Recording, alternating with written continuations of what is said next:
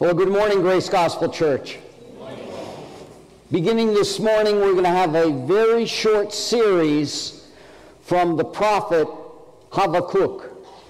It's only 3 chapters, the book, just 55 verses. We'll preach it in 3 messages, 1 chapter per message. Let me give you a little bit of introduction before we get into chapter 1. Who is this prophet? We don't know anything about him.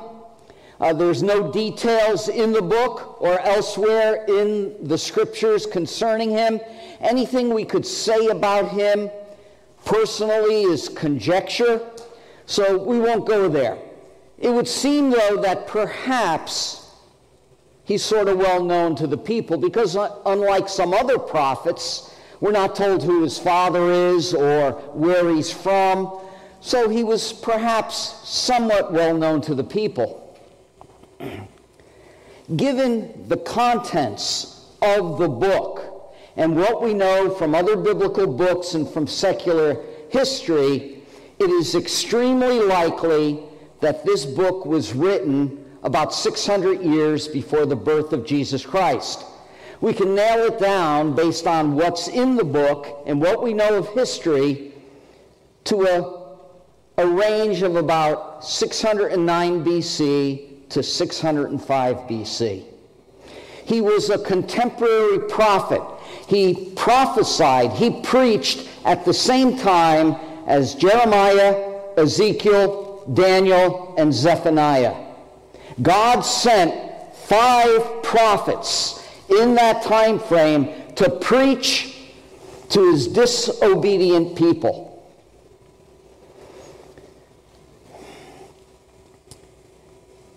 What is going on at the time that Habakkuk writes? What is taking place? You might have noticed from the verses that our brother Joey read that he talked about violence. He talked about the law not being enforced.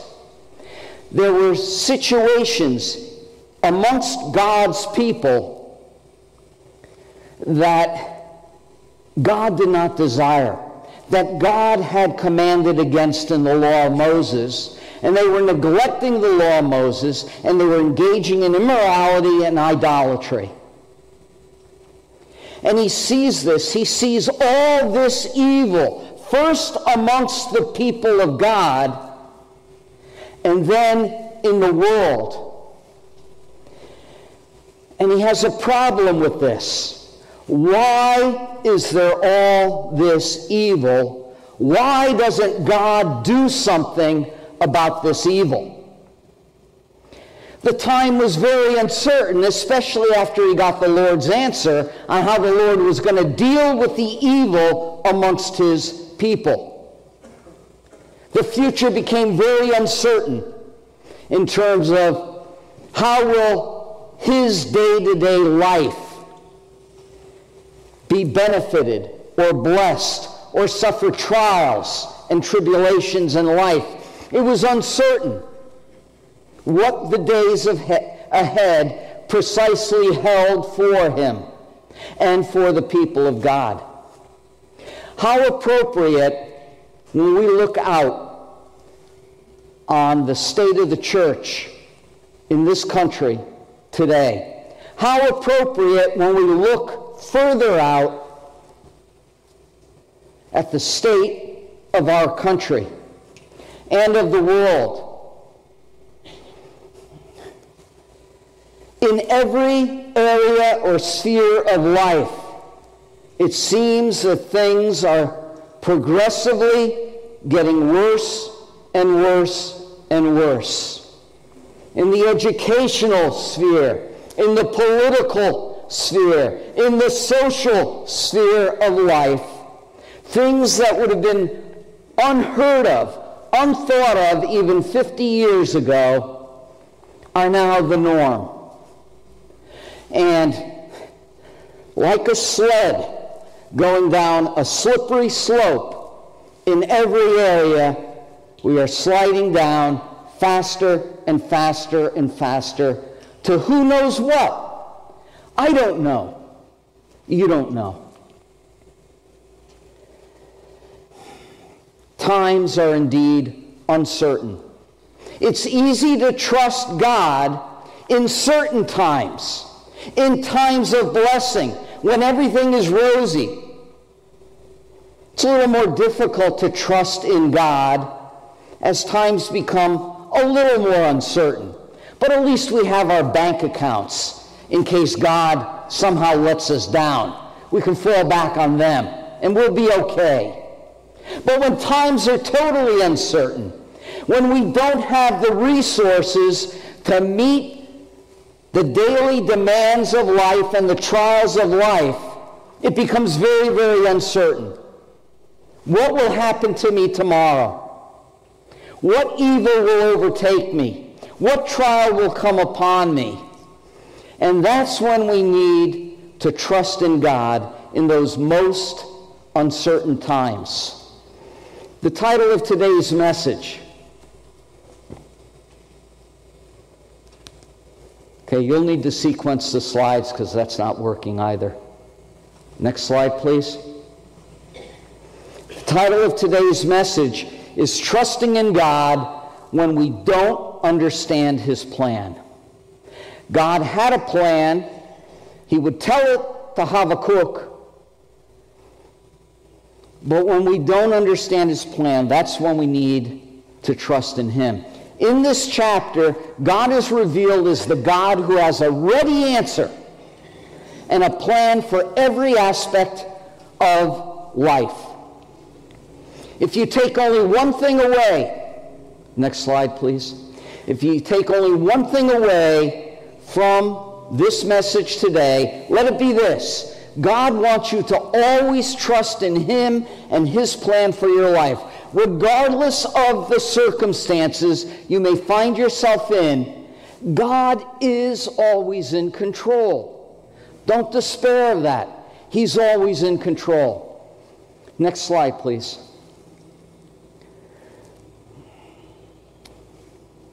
We're going to examine this chapter under 3 headings. The first one is a question. Habakkuk basically asks this question: God, what will you do about evil in the world? It's a question we've all had. It's a question that man has asked for thousands of years. It's a question, the problem of evil is often thrown out there by atheists and skeptics to try and discredit God and God's Word, the Bible. God is going to answer that in the second heading. God is going to explain that He will deal with evil in His time and in His way. And after hearing that answer, Habakkuk then has another question. God, your answer does not seem right. And perhaps we've all experienced that. When God has revealed His will in our life through what transpires, we think, that doesn't seem right. Or we read how God deals with people in His Word, and we scratch our head and we think, that doesn't seem right to me. Next slide, please. So let's get right into the very first heading. God, what will you do about evil in the world? When I raise my hand, just sequence the slides.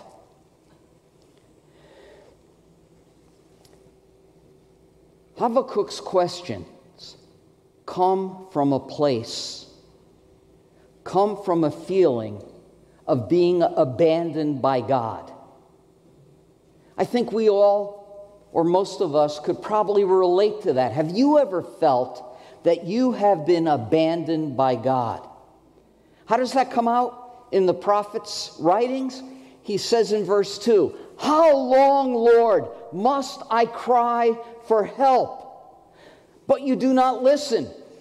I call out to you, violence, but you do not intervene." He puts in his opening words in verse 2, how long? He doesn't just say, Lord, I've been praying to you for a while. I've been crying out for a while for help. No, he says, how long? There's a note of disappointment there.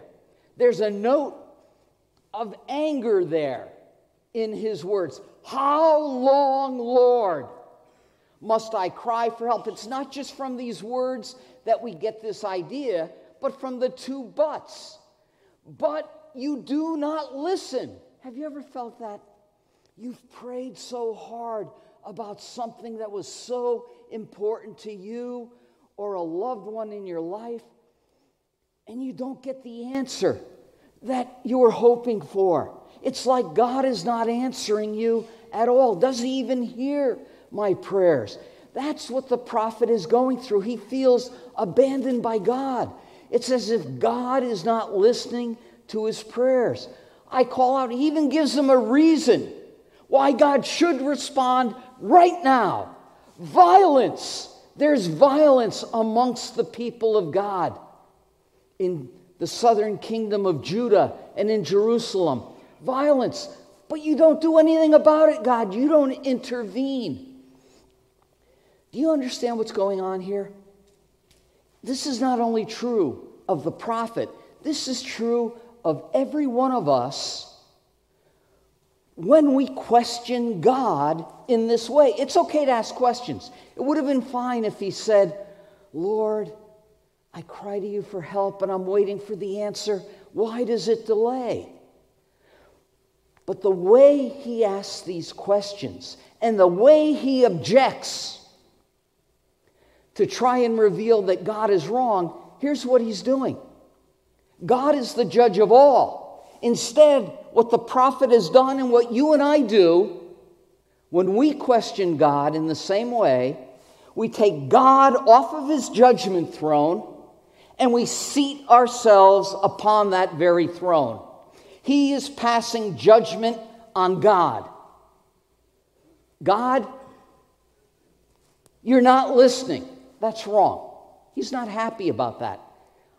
Violence, but you don't do anything about it. That's not right.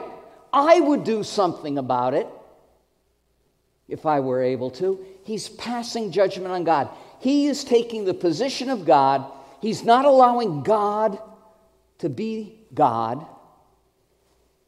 And he's condemning God with his attitude that is behind these questions. The problem with doing that, if you and I do that during some trial in life, we don't like the way it's going. This is not the way I would have planned my life. This is not how I would have had that decision turn out or these circumstances turn out. I would change that situation. I would change my circumstances. We take God off of his throne, we seat ourselves on there, and we pass judgment on God and what he's doing.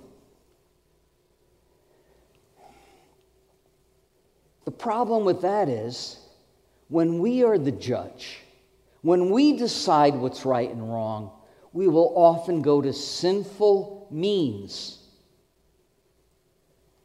to change our circumstances, to change our situation in life. God needs to always be God.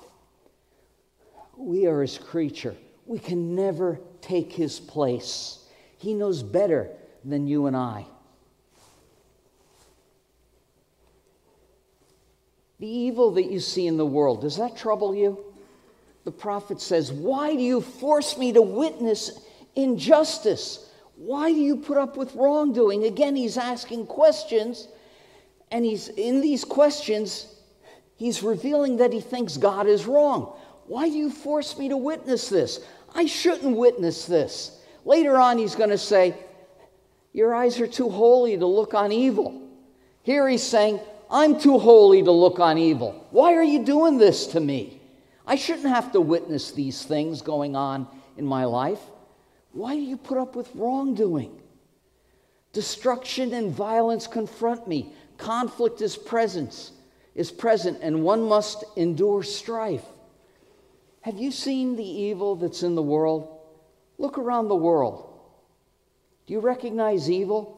We all know that something is not right. It's not as it should be. In the world at large, in this country, sometimes even in the church, we have seen evil rear its ugly head.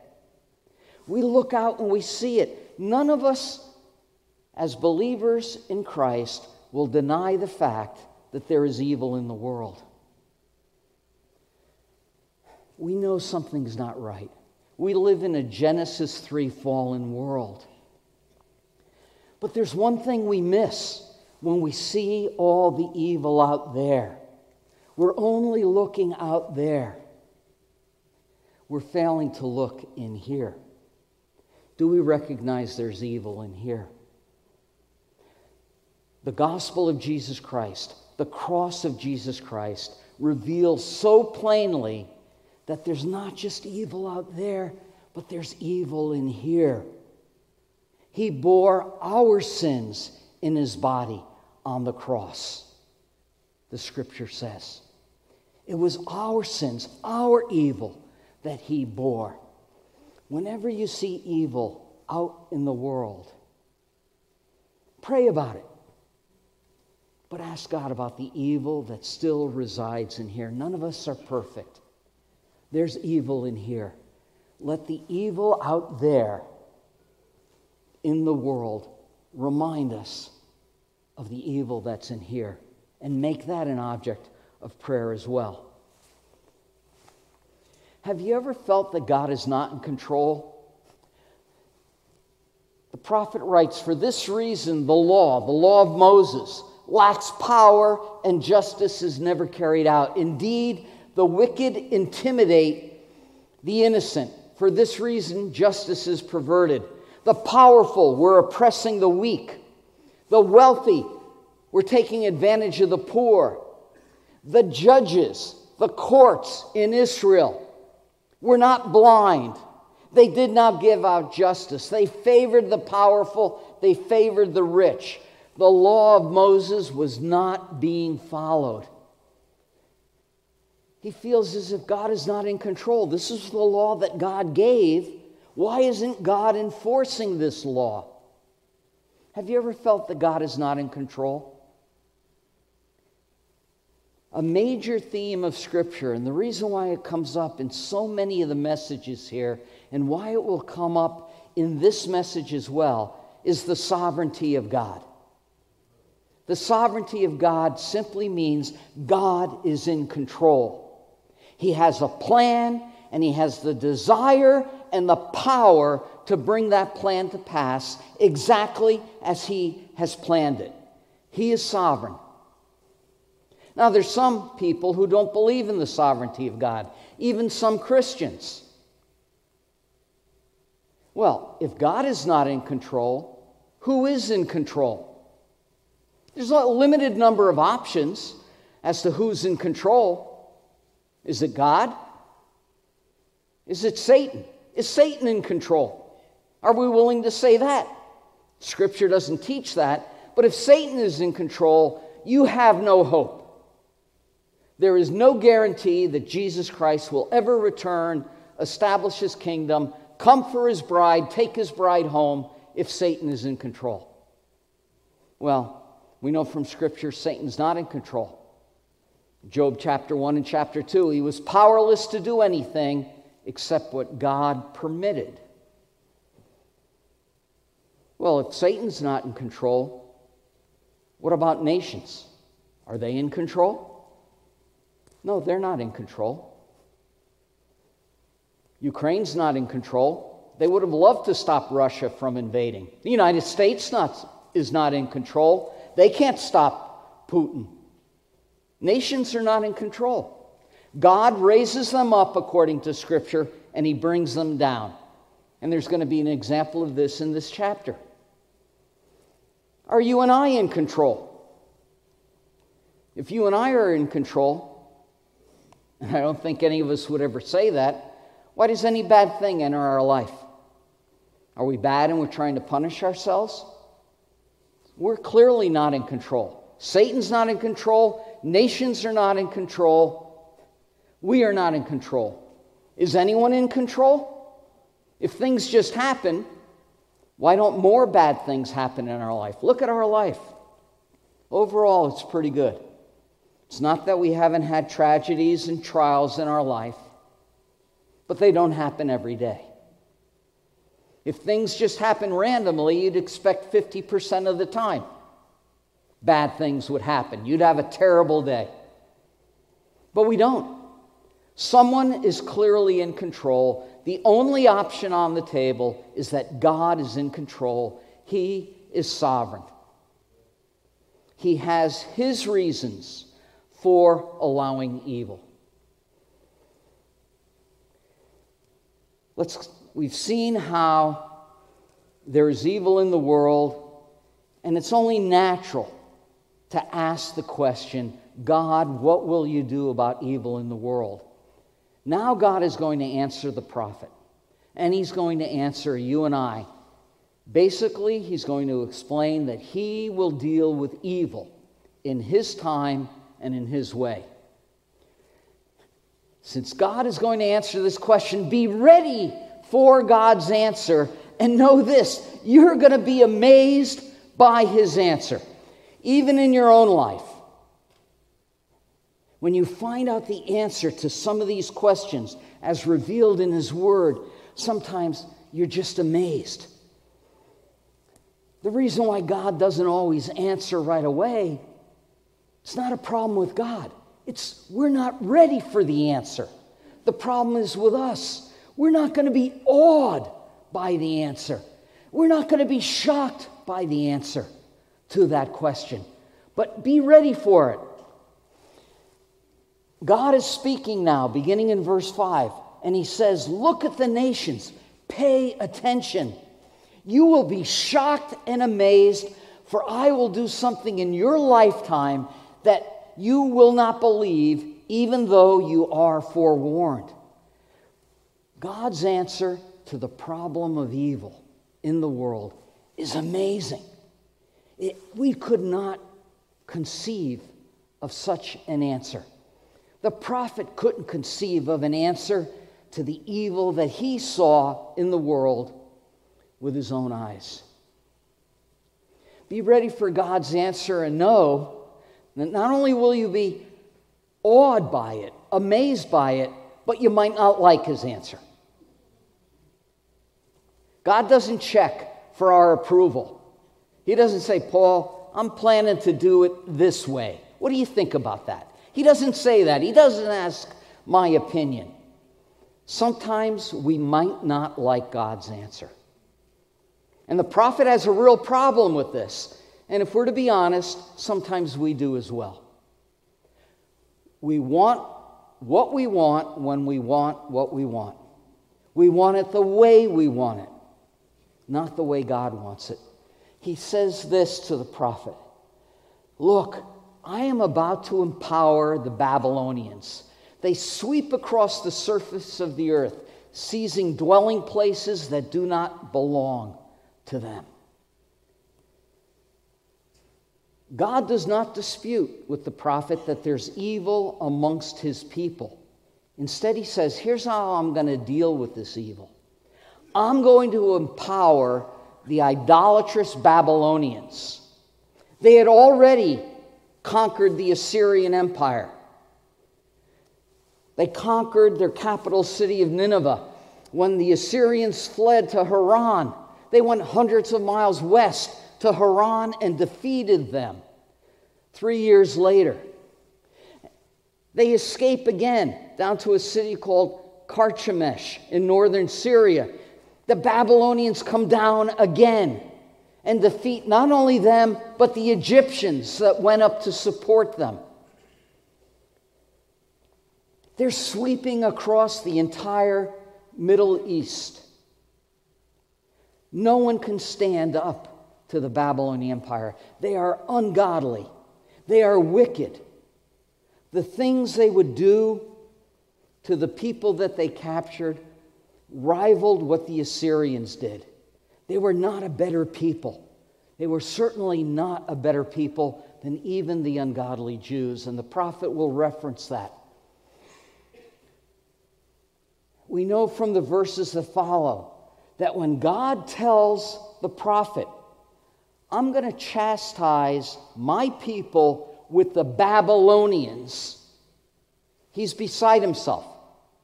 He can't wrap his mind or his heart around this, that God is going to do something that he never would have thought of. Be ready for God's answer. You may not always like it, but as we explore God's answer in the verses that follow, we're going to find out that God's answer is always the right answer. Our understanding of it is what's flawed. It's not God's answer or God's plan that is flawed. Be ready for God's answer and know that God is sovereign even over evil. God allows evil for his purposes. He always has a purpose. Look, if you read the book of Job, you see God allowed evil. He allowed Satan to harm Job's property, Job's family, and even Job's body. But God's purpose was, in the end, I will bless Job twice as much as before. God had a purpose. And it wasn't just a purpose to bring him glory, but it was a purpose to bless his servant Job. God has purposes. Regarding the Babylonians, Habakkuk says they are frightening and terrifying. They decide for themselves what is right. These are people who didn't even recognize God. They were a God unto themselves. They would decide what's right and what's wrong. I'll not have the God of the Jews rule over me. Exactly what they said regarding Jesus Christ. Away with him. We'll not have this man rule over us. And everyone who rejects the salvation found only in Christ is saying the same thing. They decide what's right and what's wrong. They decide the way to God, not God. Every time we rebel against God and Christ, we say the same thing. I have no king but myself. I'll not have this man rule over me and tell me what to do. This is exactly what the Babylonians did. They decided what was right and what was wrong. God allowed that for his purposes. Be ready for God's answer and know that God is sovereign, even over evil's might. In the general sense, he is sovereign over the might of evil. It is not mightier than he is. Their horses are faster than leopards. He's painting a picture here, God is, with his answer. They're faster than leopards. They're more alert than wolves in the desert. Their horses gallop. Their horses come a great distance. Like a vulture, they swoop down quickly to devour their prey. Even this mighty image of an unstoppable ancient army, God is sovereign over that. He is more powerful than that. Be ready for God's answer. Know that he's sovereign, not merely over the might of evil in a general sense, but even over specific evil deeds. God starts to get more specific in what he's telling Habakkuk. All of them intend to do violence. Every face is determined. They take prisoners as easily as scooping up sand. They mock kings and laugh at rulers. They laugh at every fortified city. They build siege ramps and capture them. God is sovereign over every specific form of evil. There's no evil, either collectively in general or individually, that God is not sovereign over. He can put a stop to it whenever he wishes. Get ready for God's answer and know that God will hold all evil accountable. They sweep by like the wind and pass on, but the one who considers himself a god will be held guilty. The Babylonians considered themselves to be gods, that they could do whatever they want, that they could decide what's right and wrong, that they could pass judgment on anything that they didn't like, on any other people. God would hold them accountable. And we know from Scripture and we know from history that He did hold them accountable. Their empire came to an end at the hands of the Medes and the Persians. God raises up empires for His purpose. He raises up nations for His purpose. And when He's done using them, He tears them down.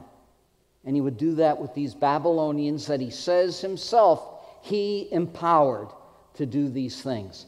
And He will hold them guilty for their evil.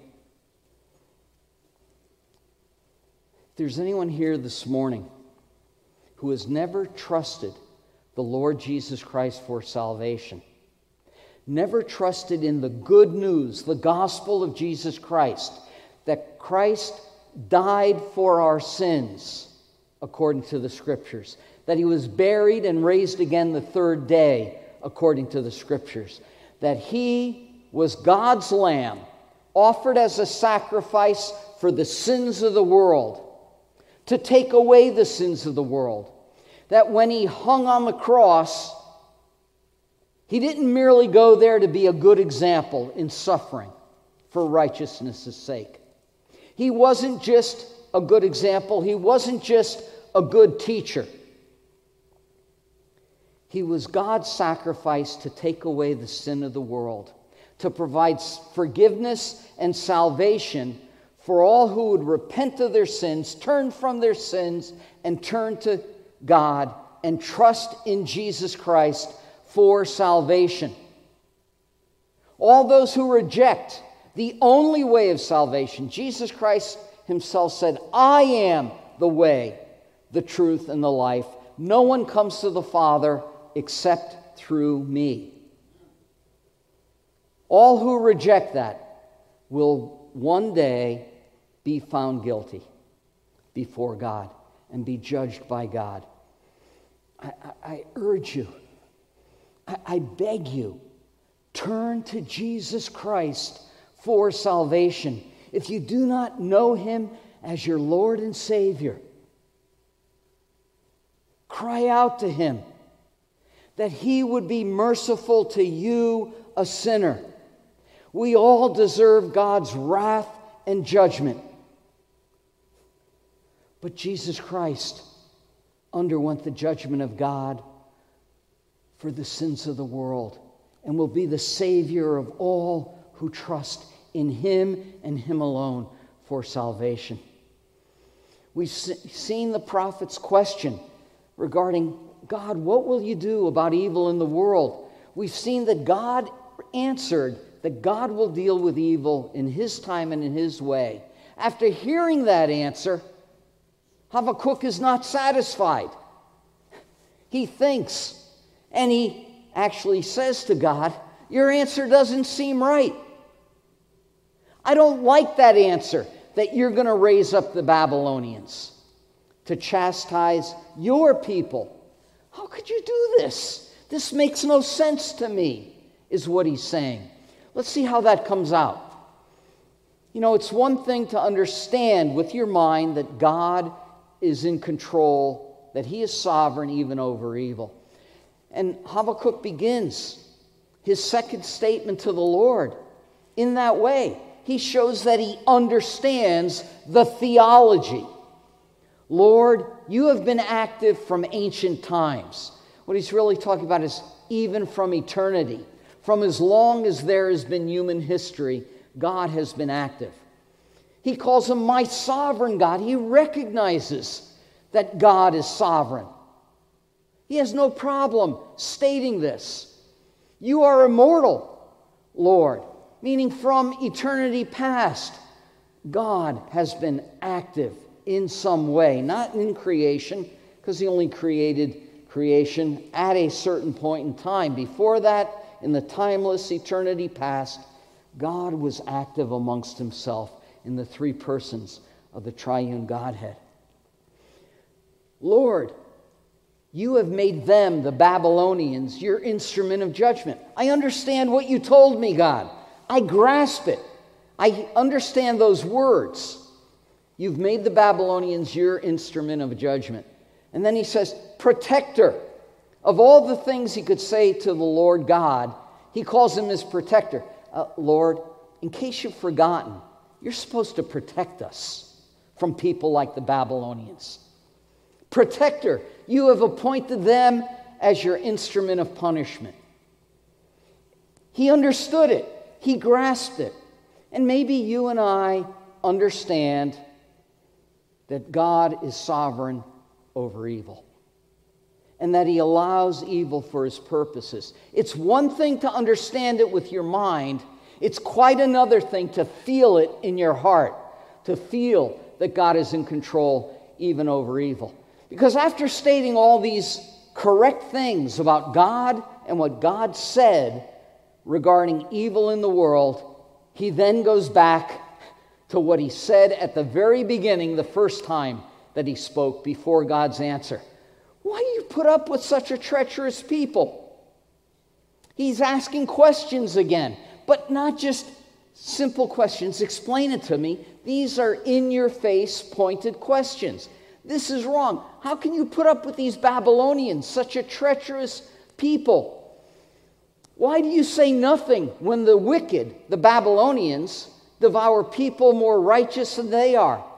He agrees that, okay, you're going to punish us with the Babylonians. They are going to devour a more righteous people, the Jews. It's going to come to pass because you are the sovereign God. It's a completely different thing to feel that God is in control over evil. This is the real heart of the matter here. There is no objection to God allowing evil. There is no inconsistency with evil being in God's creation. God created it all very good, according to Scripture. But then sin entered in, and it wasn't God who sinned. It was man who sinned and brought sin into creation. God is not responsible for that, any more than parents are responsible for the crime of a child that they brought into the world, a child that they created. If a child creates a crime, does a crime, and is sentenced to jail, to prison, should the parents go because they brought the child into the world? They allowed that child to be born? They procreated? No, of course not. We don't hold the parents responsible. That's scriptural as well. It's found in Ezekiel. The child will not be held responsible for the sin of the father, and the father won't be held responsible for the sin of the son. God's not responsible for evil. God has his purposes for allowing evil. We'll talk about those a little more in a little bit. It's always a good thing to try and understand anything, but particularly evil, in light of God's holiness. He writes, you are too just to tolerate evil. I would translate the Hebrew more literally, you have purer eyes than to look upon evil. Remember he said before, why do you make me witness all this evil? Now he says, God, you got purer eyes. You should not make me look at this evil. The holiness of God is always the place to start to try and understand evil. Look, without evil in the world, there are a number of things we would never understand about God. It has been written in response to the question, what is the chief end of man? The answer that's given is the chief end of man is to glorify God and enjoy him forever. Without evil in the world and seeing how God deals with evil, you would never know everything about God. Parts of God would be hidden. You wouldn't understand it. You wouldn't be able to enjoy him forever in a number of ways. If there was never evil in the world that God objected to, you wouldn't know God's holiness. if there was never evil in the world, you would never know the wisdom of God to create a plan of salvation, to redeem and save his fallen, sinful creature man. If there wasn't evil in the world, you would never know the justice of God, that God is just, and he must judge evil. He judged sin at the cross in Jesus Christ when he bore our sins in his body. He will judge the Christ-rejecting sinner one day in the future. You would never know the mercy of God that saves you from an eternity separated from God in Christ. You would never know the love of God, for God so loved the world that he gave his only begotten Son. You would never know the grace of God that gives us an eternity in heaven with God in Christ. There is so much you would never know. We would never know about God if there were not evil in the world. And we see how God deals with evil, how he dealt with evil in the cross of Jesus Christ, and how he will deal with evil in the future. It is normal to not be able to fit all the pieces together. He says you are unable to condone wrongdoing. And he's going to go on to say, why do you put up with these terrible Babylonians? It's normal to not be able to fit all the pieces of God's plan together in our mind. That's not to be unexpected. Look, if we took Albert Einstein's paper on the special theory of general relativity, and we read it, would we understand everything in it? Just read it through once. Would we understand it? No, we wouldn't. If we could understand that paper when we're not physicists specializing in relativity theory, if we understood that from just reading it through once, a cursory reading, you can conclude one of two things. If I could understand that paper just by reading it through once, not working through all the math that I'm unfamiliar with, not rereading paragraphs, just read it through once. If I could understand it all, either I'm as smart as Albert Einstein, which we all know I'm not, or he's as dumb as me, which we know he wasn't. When I read the Bible, I don't understand everything in it. I've spent almost 50 years studying the Bible very diligently. I still have questions. I don't have all the answers. If I could read the Bible and I understood everything in it, you know what I know about the Bible? It's written by someone no smarter than me. I want to put my faith and my eternity in someone like me? No way. The fact that I don't understand everything in Scripture tells me that this book has been authored by someone of infinite intellect, so far beyond me, so far beyond you. It gives me hope. It strengthens my faith. What I don't understand actually strengthens my faith. It doesn't weaken my faith. It's normal not to be able to understand everything. It's normal to still have questions about God's plan. The prophet writes, so why do you put up with such treacherous people like the Babylonians? Why do you say nothing when the wicked, the Babylonians, will devour? He states it as if it has already happened. When the wicked devour those more righteous than they are. He's convinced that it will come to pass as God said it would. But he still has these questions. It's normal to have these questions. There's nothing wrong with still having questions. When things don't make sense in our mind, know this, they make sense in the mind of God. He understands. It's not so important that I understand. What's more important is that God understands. The writer Mark Twain said this: "It's not the things that I don't understand about the Bible that bother me. It's the things I do understand." Because he understood, since he rejected the gospel of Jesus Christ, that God was going to be his judge and that he would spend eternity separated from God in Christ. He understood that. That's what troubled him. God has made enough things plain to us that we should focus on what he has revealed. Deuteronomy 29:29, Moses writes this: "The secret things belong unto the Lord, but the things which he has revealed belong to us and to our children forever." For what purpose? That we may be careful to do all that is written in the law. God has made certain things plain.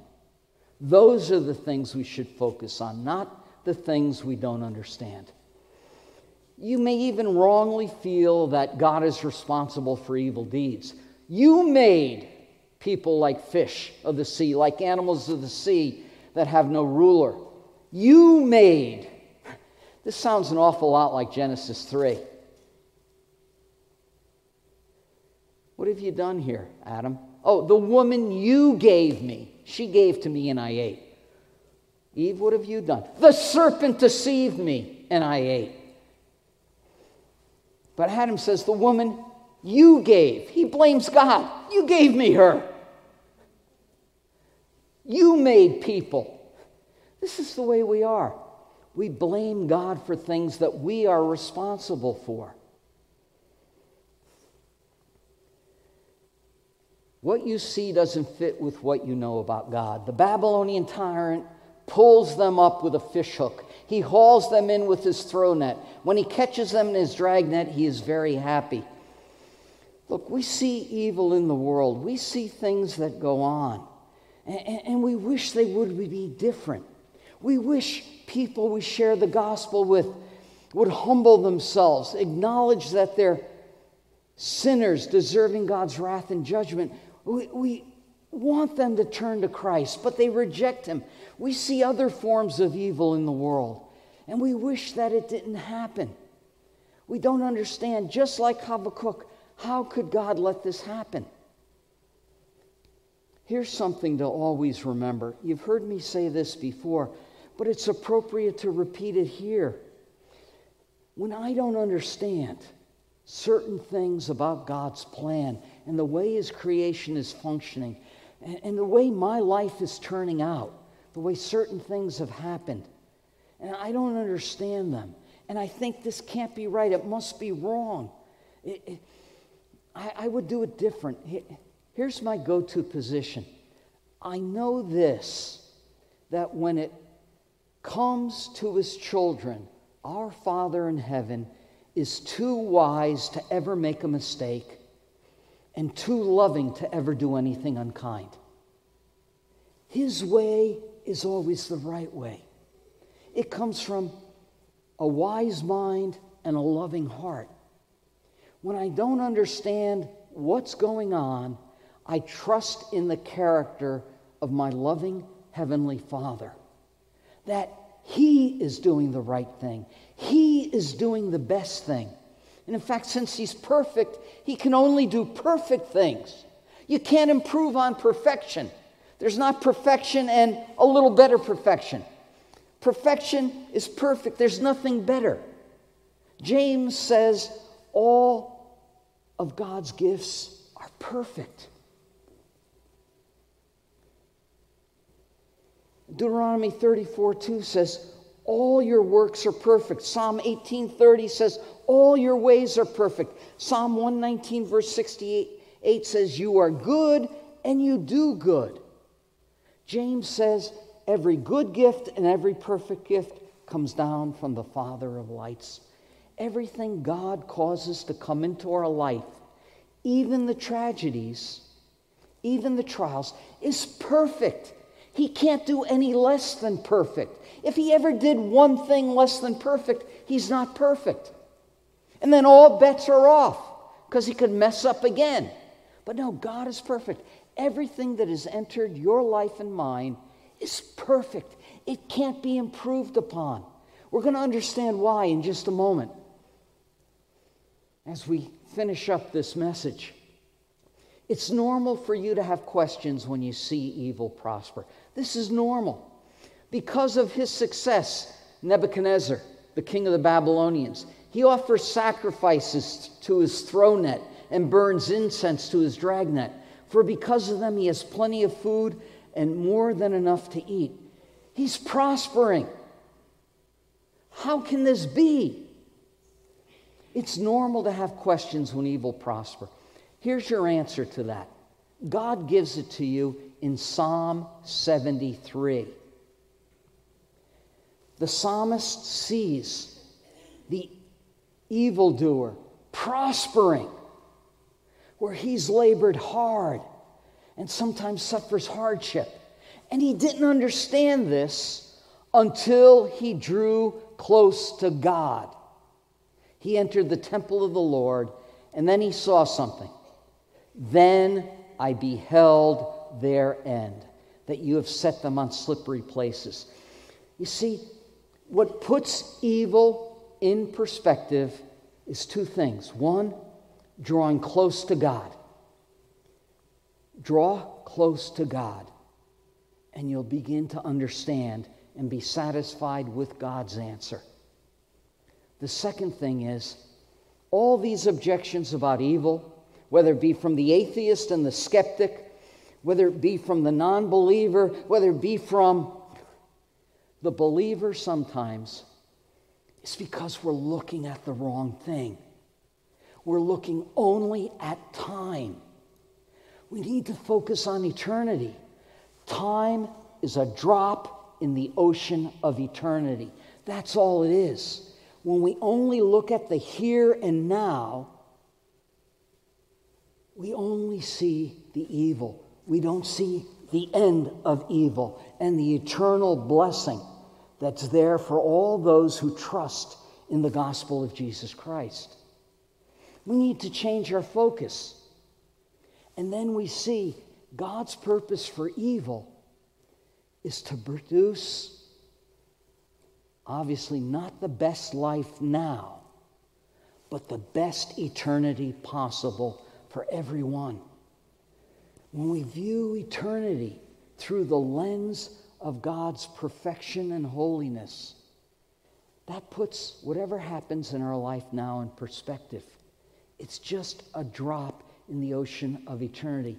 Why focus on the drop of now instead of the ocean of eternity? It makes no sense. It makes no sense when you see someone trying to steal your wallet or purse and maybe you have $100 in it. It makes no sense to say, oh, there's a shiny penny on the ground, and you go for the shiny penny. Oh, I got a penny, but I lost my wallet or my purse. That makes no sense. Focus on eternity, and everything else begins to come into focus. We have the right perspective. Paul, writing to the Colossians, says this: if then you have been raised up with Christ, keep seeking the things above where Christ is, seated at the right hand of God. Set your mind on the things above, not on the things that are on earth. That puts everything in focus. There's an old hymn that says this: fix your eyes upon Jesus, look full in his wonderful face, and the things of earth will grow strangely dim in the light of his glory and grace. God, why does it seem that there'll be no end to evil? Every morning we wake up and we look at the news, or at the end of the day, maybe we look at the news, whether it be online or on the television or however, the radio, and it seems like there's no end to evil. The prophet writes, will he then continue to fill and empty his throne net, the Babylonians? Will this go on forever? Will he always destroy nations and spare none? The answer to this question is found in Scripture as well. In Acts 17, preaching to the Greek philosophers, Paul the Apostle, in the Areopagus on Mars Hill, says this to them in Acts 17:34 as he's finishing up his gospel presentation to those Greek philosophers. He says this: God has fixed the day in which he will judge the world in righteousness through the man whom he has appointed. And who is that man? Having furnished proof to all by raising him from the dead.